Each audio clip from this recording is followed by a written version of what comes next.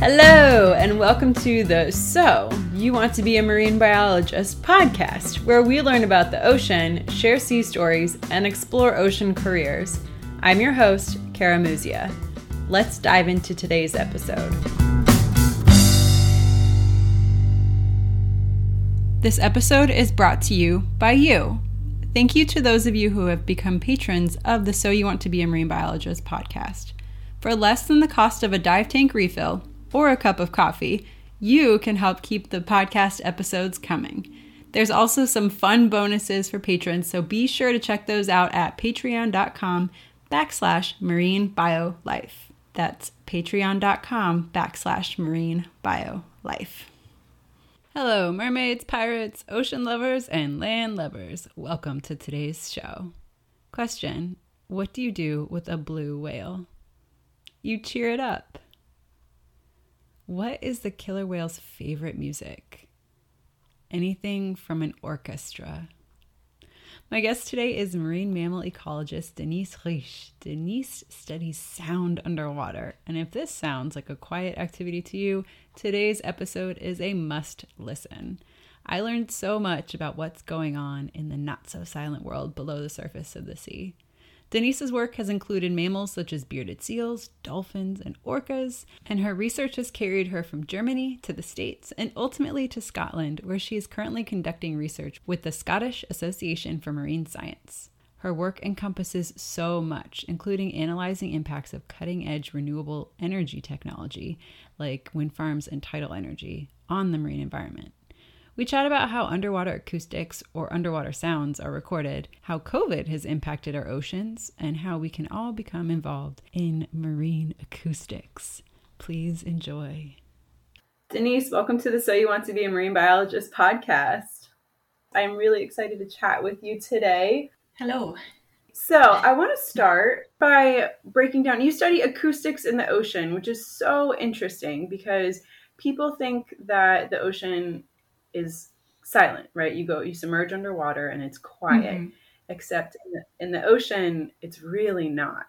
So could you explain a little bit about what it is that you do and what acoustics is?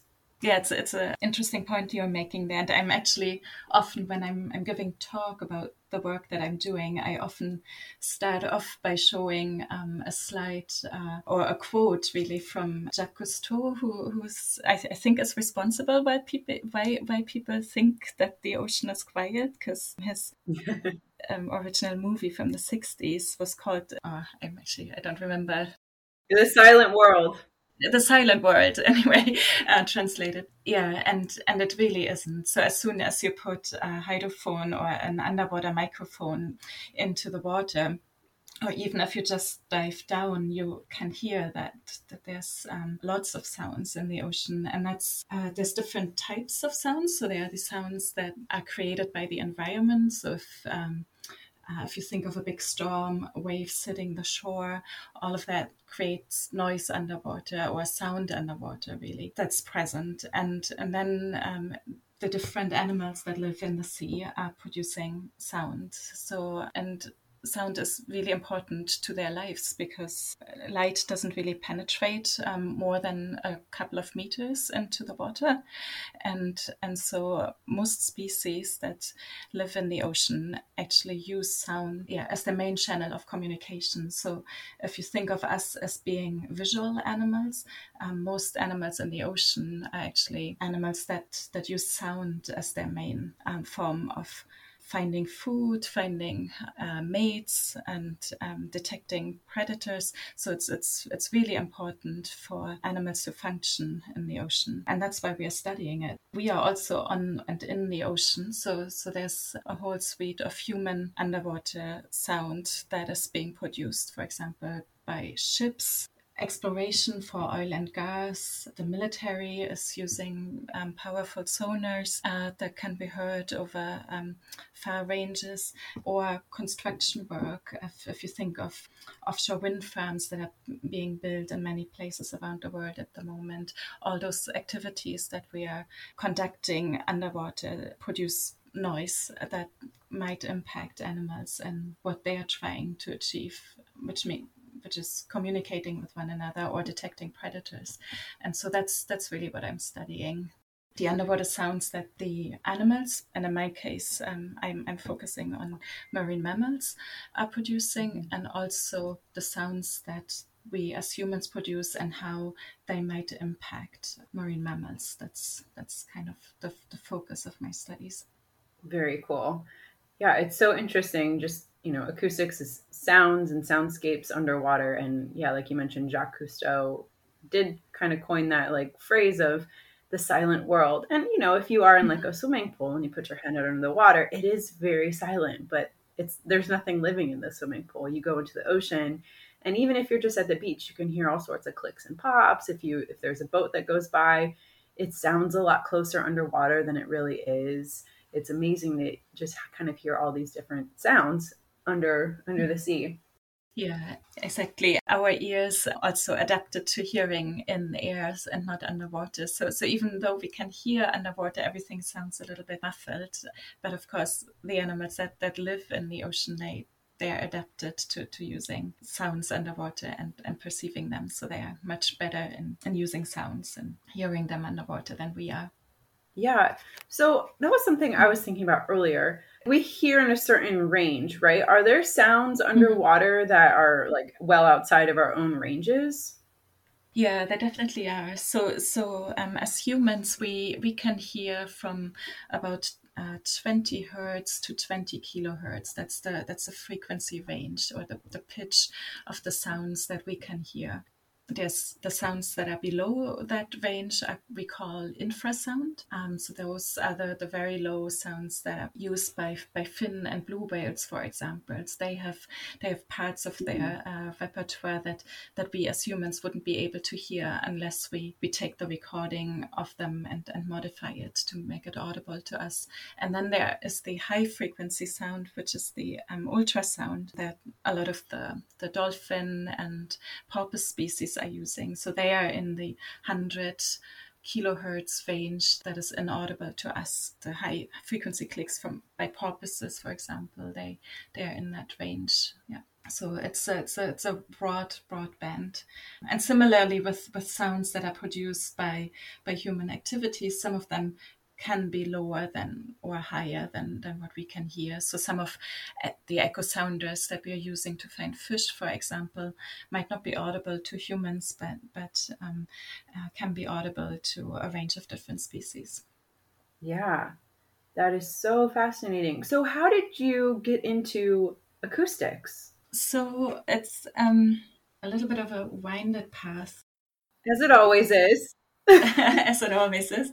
I've been fascinated by marine mammals for a long time. So from when I was a child, and probably starting with Jacques Cousteau's movies, actually, because I grew up in Berlin, very, very far from the ocean, so didn't have that much exposure growing up, but except for documentaries and visiting the seas during holidays.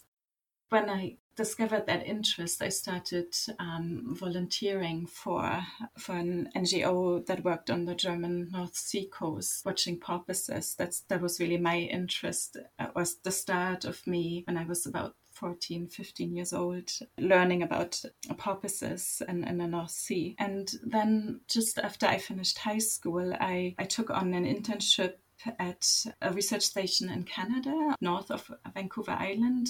The station is called the Orca Lab, and it's a really small place on an island just north of Vancouver Island, where Paul Spong and Helena Simons have established that research station a few decades ago now, and that's where I went to volunteer and help them study the orca populations that frequent that area in the summer. And they basically live on this remote island, and around that island they have a network of underwater microphones installed in order to follow the whales as they come into their area and basically study them passively without having to go out and sort of be around them all the time. So it's a really good way to learn about these whales and follow them, but not interfering with them. So that was really my first research project when I was 19, 20 years old. And that was just fascinating to be in that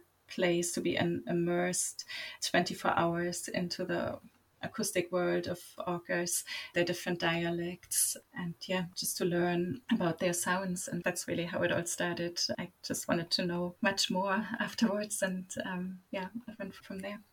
Amazing. What brought you out to Vancouver Island in the first place? I mean, it sounds like when you got there, the project that you were working on was guaranteed to be the acoustics one, and that's kind of what drew you there. But what inspired you to even make that leap? You just knew you wanted to work with marine mammals, and this opportunity presented itself? Yeah, it was just, I knew, as I said, so I started helping to study porpoises on the North Sea, which was close to home. And after that experience, I wanted to learn more about marine mammals. So I was looking for projects that I found interesting and that would take volunteers. So I wrote a whole bunch of letters to several projects worldwide to see whether they would take on summer students or volunteers. That was before I went to start university. So there weren't that many places that would take on someone with absolutely no experience or, not being a student yet. But OrcaLab wrote back and offered me that opportunity to come out. So that's what I did.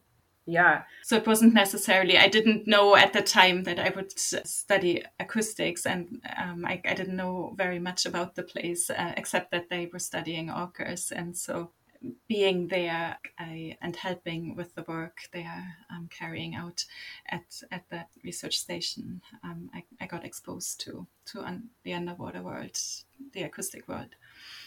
Very cool. I have a special spot for orcas. I watched Free Willy growing up. So it would be such a surreal experience. And Vancouver is beautiful. I mean, that area of the world is just like absolutely stunning. So it just seems like such an idyllic location to study these animals. Did you see orcas often, or were you just kind of studying their acoustics or their soundscapes? No, it definitely is. It's a very unique place. And of course, for someone coming from Berlin, coming from a big city, it was the first time for me to be really in the wilderness of British Columbia. It's a beautiful place. And the area where this research station is based is called Johnston Strait. So the station is on a small island, and the whales are passing by it. So you do get to see them. It's a very good place to observe orcas from shore.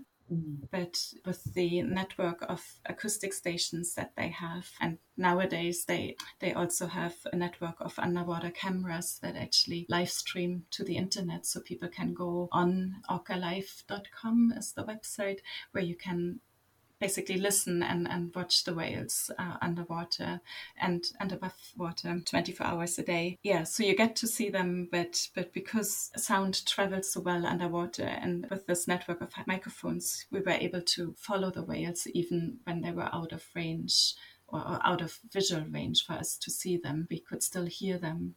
And the fascinating thing about orcas is that so they live in family groups, and each family group has their own dialect that you can distinguish. Even we can hear the differences. So you basically can follow the different groups as they come into the area and socialize and hunt and, meet up with one another. You can hear that and you can follow them.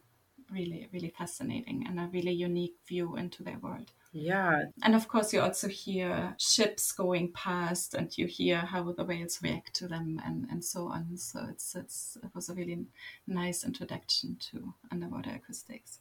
Yeah, that is so cool. So what were the reactions to the ships? So often cruise ships would pass through the area, and I remember hearing those, just being really, you see the big ships, but you really need to listen to them to really understand what their impact is on marine mammals. And so I still really vividly remember to hearing the silence and the whales, and then the ships coming in, and how they just take over as they get closer and closer to the microphones that we were listening through. And so very often the whales would just become silent and just wait until the ships have moved on, and then they would start vocalizing again. So that's something that we often observe. Yeah, that makes sense. So they're, it's a quiet, relatively quiet world, right? And then they're in there chattering. They're probably one of the loudest thing. And then you have this massive ship making just big motor noises coming through and disturbing the soundscape. And so instead of talking over it, even if they could, they just kind of shut down until the ship is passed, and then they start chattering again. That's really interesting. Yeah, exactly. Yeah, so not necessarily, and they didn't necessarily always do that, but quite often that was one reaction that they would show, that they would just become quiet and then start up again later on. You've studied porpoises and you've studied orcas, which is so cool. And you've also studied bearded seals. What was it like studying bearded seals? Yeah, so bearded seals, so that was my master's project. So I went, after this experience at Orca Lab, I went on and studied biology, and for my master's, I went to Tromsø in Norway, right on the top of Norway, and my supervisor there, Sophie van Paris, she was studying bearded seals, which is an Arctic seal species.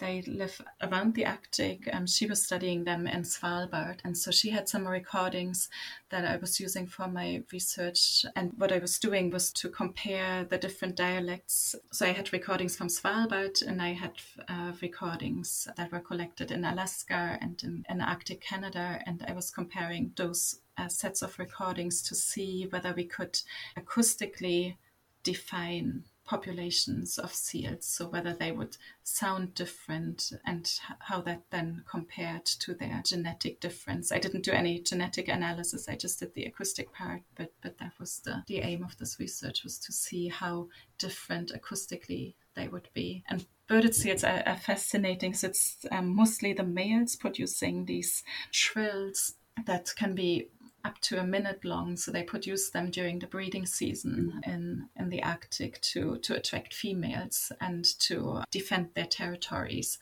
And a fascinating underwater sound that they produce. Yeah. Which doesn't necessarily sound like a seal. I can maybe send you a recording of a bearded seal. It's really a beautiful, haunting trill that they're producing. Yeah, that would be awesome. I'd love to hear it. That's really cool. So I want to back up 1 second. So when you were out in Vancouver at Orca Island, you didn't have any degrees yet. You didn't have any experience. And this kind of prompted you to follow this passion of yours and go to university and study this. Is that correct? Mm-hmm. Yeah. I think that's really amazing. Something I preach a lot about on the podcast, if you're interested in starting a career in marine science, wherever you are, whether you're fresh out of high school or if you're a little bit further along in your life, is that getting experience is so important because it kind of shows you what you do and don't like and kind of some different options. And I think people just get stuck and they think that they need to go to university right away. And your story, I mean, I'm sure it wasn't easy getting this orca experience because, like you mentioned, there wasn't a lot of people or a lot of organizations that were willing to take on somebody that didn't have the degrees, but you did find it and you did persevere and you had this really amazing experience that ultimately ended up shaping your entire career. Yeah, I would definitely agree with that. Even the experience before studying porpoises on the North Sea, this was just a very small project that had been set up by a teacher who lived there and who was very passionate in taking on younger students, and high school students to show them porpoise research. And that's quite unique, but I would definitely agree at trying to seek out opportunities like that. You might have to write quite a few letters and you won't always get a response, but the experience that you get from such projects and the connections and relationships that you form during that field work, if that's a possibility for you, that's something that I would definitely recommend doing, because as you say, you do learn what you like, what you don't like, and creates opportunities and allows you to find your own path. Yeah, very cool. Something that occurred to me while we were chatting about this trill of these bearded seals, Is this true like in our range or not, like the human hearing range?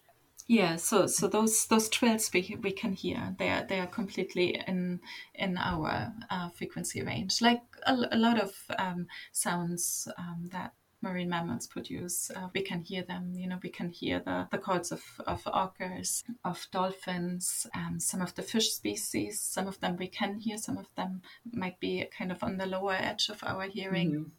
Yeah. And also invertebrates, sea urchins grazing, or snapping shrimps. There's a lot of different species that are producing sounds. Mm-hmm.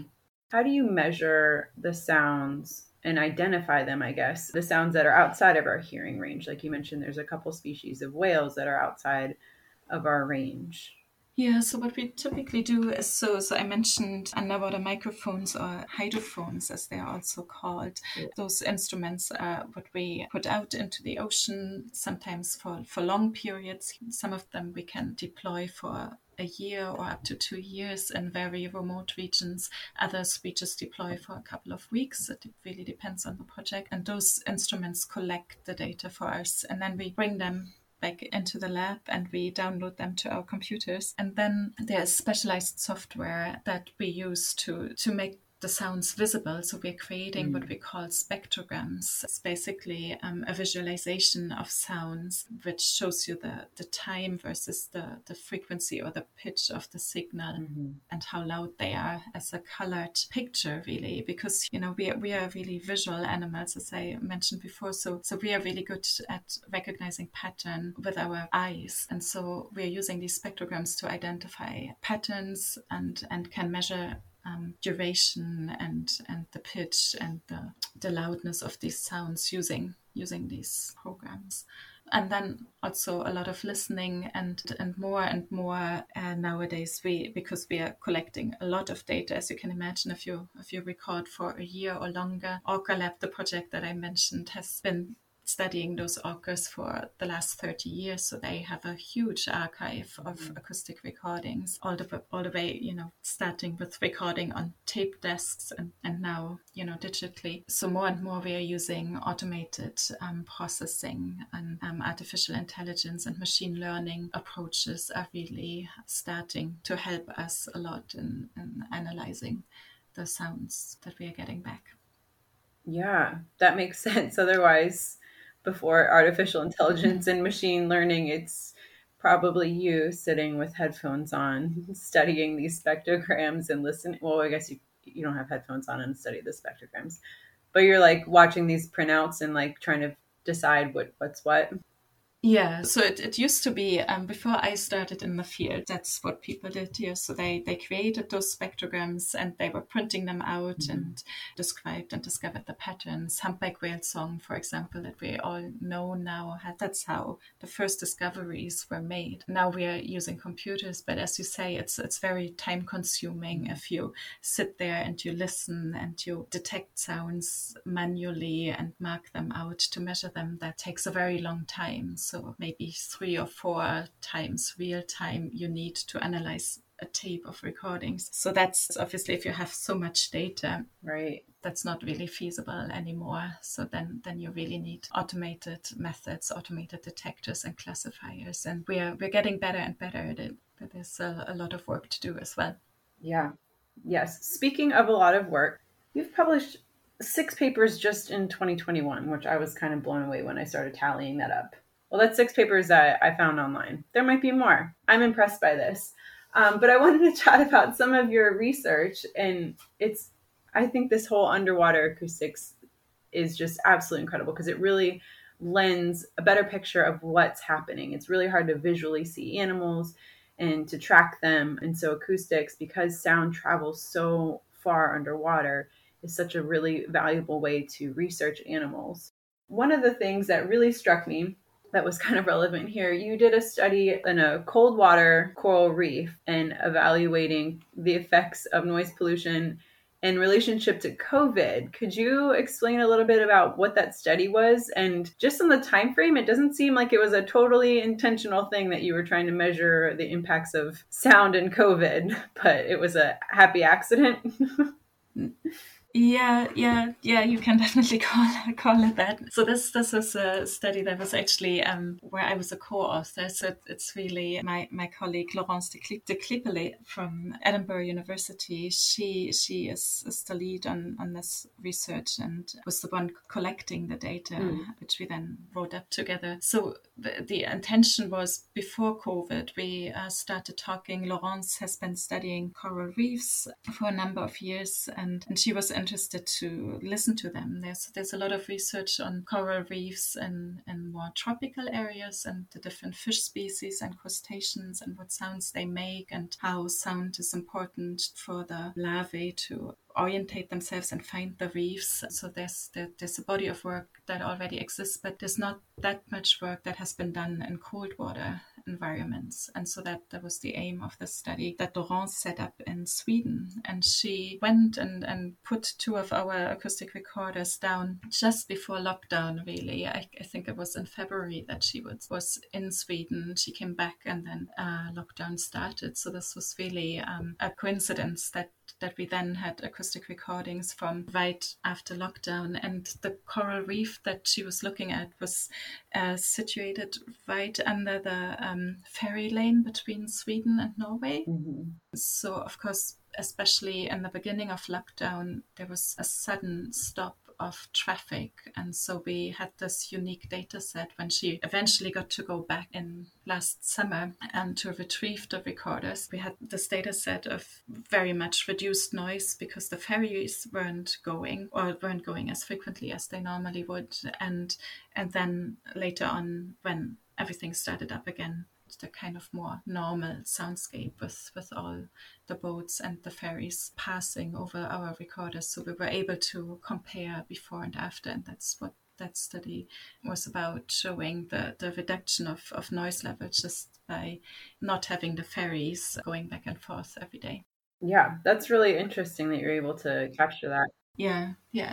So there's quite a few people who did this, similar types of studies, obviously all over the world last year, because if we study the impact of noise on marine species, we have the soundscape as it is now, but what we are often missing is the baseline, what would it be without noise or human-made noise in many coastal areas, especially. We always have ships present, so you can only guess what it would be like if there wasn't this constant traffic noise. So this was really, the silence was a really unique opportunity to study, but what the difference would be if all the traffic, whether it's ships or cars in a terrestrial environment, wouldn't be there, and how animals would react to that. Yeah. This kind of leads really nicely into, you had a paper published really early this year, and the title is Current Knowledge Already Justifies Underwater Noise Reduction. Could you explain a little bit about, what the study was and kind of what your paper is talking about? So that was really not really a study. It was more a response letter or an opinion piece that me and some colleagues wrote, really just trying to highlight the importance of using the precautionary principle when we think about underwater noise and think about managing it or managing the noise that we are putting into the ocean. For example, if we are planning a new construction project. As you can imagine, studying marine species is difficult. They're hidden from our view. We don't have easy access to most of them. And to really understand how a particular noise source that we are putting into the ocean impact the animals that live in an area, it's difficult to know all the different ways we can impact animals with sound. In the absence of this exact knowledge, we are really best off to be as precautionary as we can and try to reduce the sound as much as we can. That's really what the aim with a short note was that we wrote, to just make that point that even if we don't know the whole picture and how a sound impacts the population and the trajectory of different populations, even if we don't have the full understanding of that, what can we do in order to reduce the noise as much as possible at the source, even in the absence of it? That makes sense. So you have all of this data worldwide, right? Like you've written a lot of papers about, acoustics and underwater, and inevitably you have to have some anthropogenic human-made noise in with your studies. You can't possibly just study animals because there's always boats around or always some human activity around, unless you're in super remote areas. So kind of what your paper was highlighting was that even if we don't have necessarily the exact data for this area, for a specific area of what the acoustic soundscape should be or could be, we know enough to know that we impact it and that care should be taken for making noise. Yes, exactly. Yeah. So as I mentioned earlier, for a lot of areas, we don't fully understand, or we're missing the baseline data. Basically, we don't fully understand how many animals live there, when they are there, how they use the area. So is it an important feeding area? Is it an area where animals come to breed? Is it an important area for social activities? For wide areas in the oceans, we just don't have that information. We might know what species might occur, but we might not know the detail of how many there are or what the species composition really is in an area. And so what we were calling for is just to be precautionary in the absence of really good data, which for some areas we have more data. Obviously, there's areas where there's more effort, where we have time series, long-term data, where we can make better assessment before we start an activity. But then there's other areas where we don't have that information, and so we need to be careful with any activity that we are planning to avoid impact, even if we don't fully understand yet what that impact might be. Yeah, that makes total sense. Right now, you're conducting your research with Scottish Association for Marine Science. Do you just call it SAMS? Mm-hmm. Okay. It's just SAMS, yeah. Just SAMS. And you just got back from some field time collecting your receivers. Mm-hmm. What information are you hoping to collect or gain from your recent deployment of acoustic receivers? Yeah, so the recent deployment was very exciting for us. Yeah, so just coming back really to your previous question, we were given some funding from the Scottish government to deploy acoustic recorders in an area where we know very little about the species distribution, and that's on the outside of the Western Isles, on the west coast of Scotland, the Outer Hebrides. It's quite a remote region in Scotland.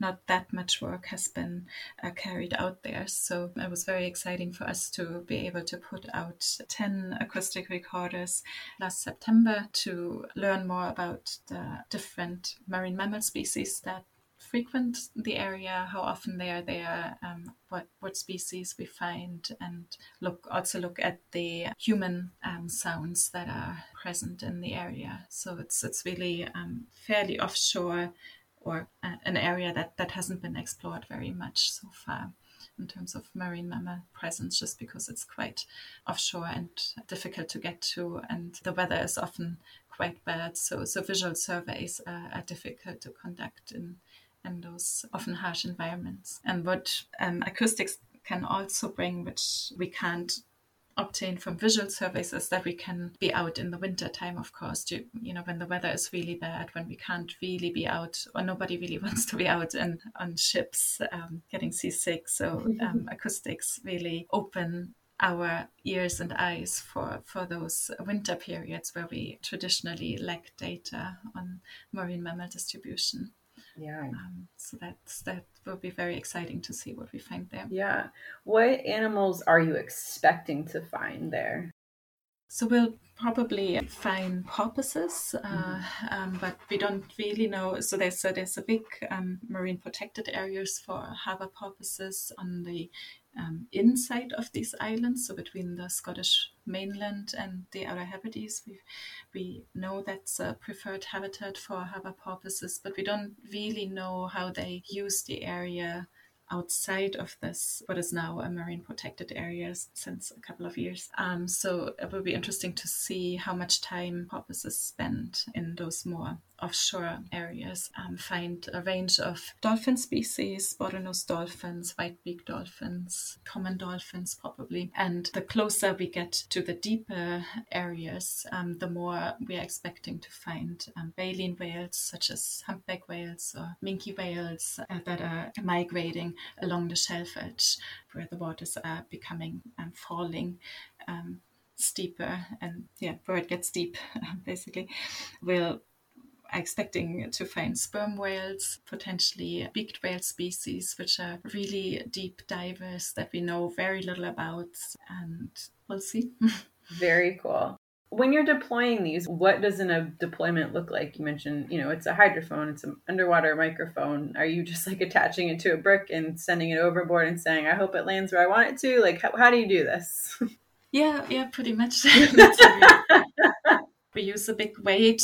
Often they are big chain links, really just, big weights. So they're around this, for this environment, we used around 100 kilograms of weight for each mooring. And then we have what we call acoustic release mechanisms. So it's basically a very smart little device which is attached to the mooring. It's basically also an underwater microphone that we can communicate with. So we can play a signal to it, and it's like a Morse code that the device picks up. And once it hears the signal that we are sending to it, it opens a mechanism that detaches the weight from the rest of the mooring. And because we also attach some floats to it, and the device is positively buoyant, or the acoustic recorder is positively buoyant, that comes up to the surface, and where we can then collect it. So it's basically just a line with all that equipment on it that just sits on the bottom of the ocean. And the beauty of it is that we don't have to have a line that goes all the way up to the surface, so we don't create a risk of whales to get entangled, for example. But the device really just sits just a few meters over the ocean floor and records. Very cool. You've had other projects that study marine renewable energy and aquaculture. Could you describe these projects a little bit?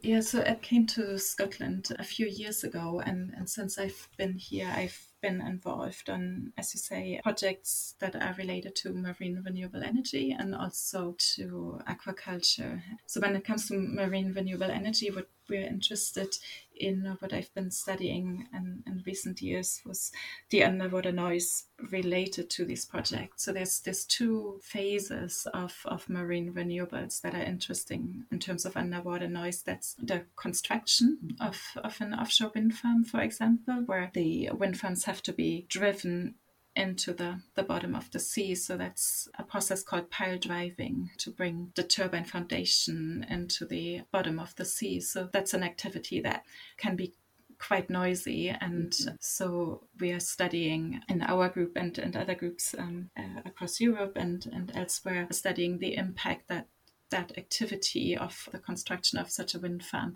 has on the animals that live in the area. And that involves measuring the source of the sound. So how loud is the piling of one turbine or an array of turbines as it continues over time. Mm-hmm. And then the other aspect of the work is to see how do the animals react to it. So typically their loud construction activities like that might disturb animals. They might leave an area for a period of time, but then they might come back after the construction is finished. And so we're using underwater sound also to describe that process, that behavioral reaction of animals to this activity, and also afterwards to look at how quickly do animals come back, and do they come back, and how do we change the environment by such activities. So that's what we look at in terms of and try to understand better in terms of marine renewable energy projects. We've also been working on tidal energy projects. So tidal energy involves basically an inverse wind turbine. So you have the blades of a turbine underwater that are moving. And of course, if you put these in the way of animals, the question is, can they detect them, or do they might they swim into them? Is there a risk of collision for the animals? So that's something we were trying to assess for a tidal energy project in the north of Scotland. What we were doing was to assess how loud the turbine is as it is operating, to see at what distance a marine mammal like a seal or a dolphin would be able to detect the turbine and then make the decision to avoid it. Yeah. So what are you finding with these construction projects, these marine renewable energy resources? It really depends which phase you're looking at. So for offshore wind farms, the most impactful activity is the construction, if it's fixed turbines. And what the research to date shows is that marine mammals such as harbor porpoises do get disturbed by such projects. They leave the area, but once the construction is over and the wind farm is operating, it's actually not creating a lot of underwater noise, and animals do come back to the areas as well by the looks of it, because there's also benefits that these new constructions might provide. So the base of underwater turbines, for example, might create artificial reefs where fish can accumulate and thrive and create foraging opportunities for marine mammals. So there might also be benefits in the longer term. And in the case of tidal turbines, it seems that animals like seals are avoiding turbines and avoid collisions, basically. This is what was found in that area. Okay. So construction, not great. Everybody leaves, but after construction and we're getting the use out of these renewable resources, the animals are coming back and they're able to avoid it, and it doesn't seem so far to be causing that much of a long-term disturbance. Is that correct? Yeah, that was found, but of course you always have to look project by project, and Right. what is true for one area and one particular species might not be true for the next one. So therefore we're still learning, and we have, because of the fact that there's been quite a lot of these projects being developed in the North Sea region, where there's more the main species that occurs there, or the main marine mammal species are harbor porpoises. We know quite a lot about how they react to construction and the operation of these offshore wind farms, but we know much less for other species, or what the situation would be in deeper waters or different areas. So there's really still a lot to learn. You're not always able, or have to be careful with taking the results from one area and one species, right, and transferring it directly to another, because the situation could be completely different. And that's the same is true for tidal energy arrays, and especially in the case of tidal energy, we are really just because it's such a young industry, there's only a few demonstration projects that are currently deployed, so we know how animals might react around one turbine. But what happens if these arrays of turbines are being scaled out, and we suddenly have 40 or 50 of these devices in an area, and how that affects animals and their prey and their distribution in the long term? That's something that we are still actively studying and need to know much more about. And some of it we can model, but a lot of things we still need data for. Right. That makes sense. That, I feel like not many things are one size fits all. Just because it works okay in this area for these animals doesn't mean that it's the same at other places. And just because, one or two turbines work doesn't mean like a whole array that would power a whole city would actually work. And like in theory, I really like the concept of tidal power because it's really consistent, right? Like wind can come and go, but tides are like clockwork. But when you submerge things in the water, you're really putting a lot into an ecosystem that, even if it's super well studied, it's still a natural ecosystem. And so things don't play by our rules. And just because we think it looks one way doesn't mean it'll stay that way. So it's really important work that you're doing. And I thank you for kind of looking into that and doing what you do. It's awesome. Yeah, thank you. So one of my new favorite questions to ask on the show is, if you had a blank check for unlimited amounts of money, what project would you want to do? Oh, that's a difficult question. Well, as I said, one thing that we are missing a lot is the baseline, or what we are finding difficult to define is, what are the long-term human impacts on animals. And I feel what we are really missing in many places around the world is the consistent long-term monitoring projects. So I talked in the very beginning about my first volunteering experience at Orca Lab. That's a project that's been running for 3 decades now, but basically on a shoestring, funded through donations and people volunteering their time, and really the dedication of the people who live there and made this project happen. And I think what I would invest in if I did have lots of money is to really keep a project like this going and well funded, because very often when we try to assess projects like these new marine renewable projects that go in many different places, even in places where we think we do have a lot of data, like the North Sea region where we work, we really are missing the long time series. So we have nothing to compare the data that we're collecting when we're putting these devices in the water against. So it's difficult to say what the impact really is if you don't know what was there before. And so I think the collection of long-term data is what I would invest in. That makes sense. Yeah, absolutely.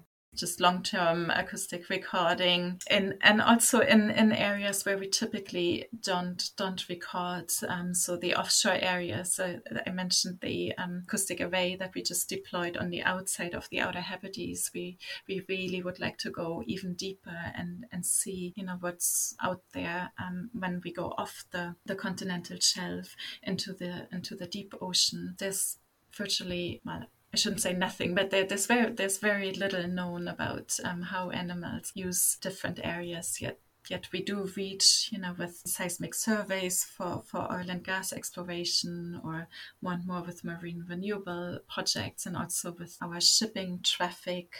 We really reach and impact these areas, but we know very little about how important they are for animals and how they use them. Yeah, more effort in these offshore areas and long-term efforts. That's what I would invest in. I like it. I talk a lot about long-term data sets. They're just so important. I mean, it's important to collect any data that you can, especially for, areas that we're going to impact very heavily. But like long-term data sets can really tell such a better picture.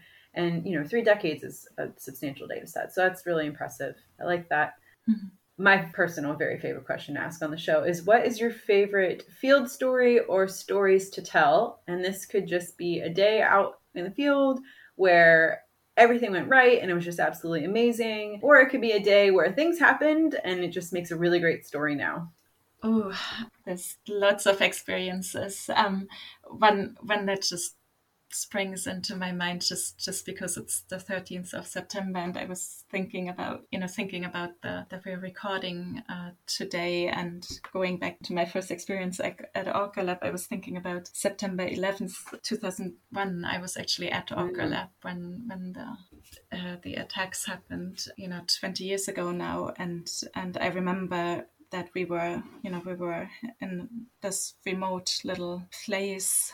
I think we heard about September 11th through, I think we had a little bit of internet, but not much yet. Mm-hmm. So we got the messages a little bit delayed, and but I remember the impact it still had on us. Yet we were in this really beautiful, very remote place, and I remember us all trying to get our heads around what happened, and in a place that seemed so far away from us, being out there studying those wild animals. And we were all getting onto a boat and just went out and sat in silence on the water there. So that's something that I was just thinking about a few days ago, that was really impactful to the serenity and beauty of this place. the silence were in contrast to what was going on in much of the rest of the world. So yeah, field work can be like that, separates you from the rest of it. yeah. Mm-hmm. Yeah, definitely. I definitely did in that moment, and I was very grateful afterwards to have been where I was at the time. Mm-hmm. But maybe on a more happy note, I did probably one of the experiences that was very impactful for me was to see my first blue whale, which I was lucky enough to see on a research expedition that I went on a couple of years ago in Antarctica. I was doing aerial surveys for marine mammals from a German icebreaker, and yeah, we were basically doing the ship had a helicopter which we used as a platform to survey marine mammal distribution around the ship and the remote places in Antarctica that we were going to. And we had seen quite a few species on this trip, as you would imagine. It's a very rich area.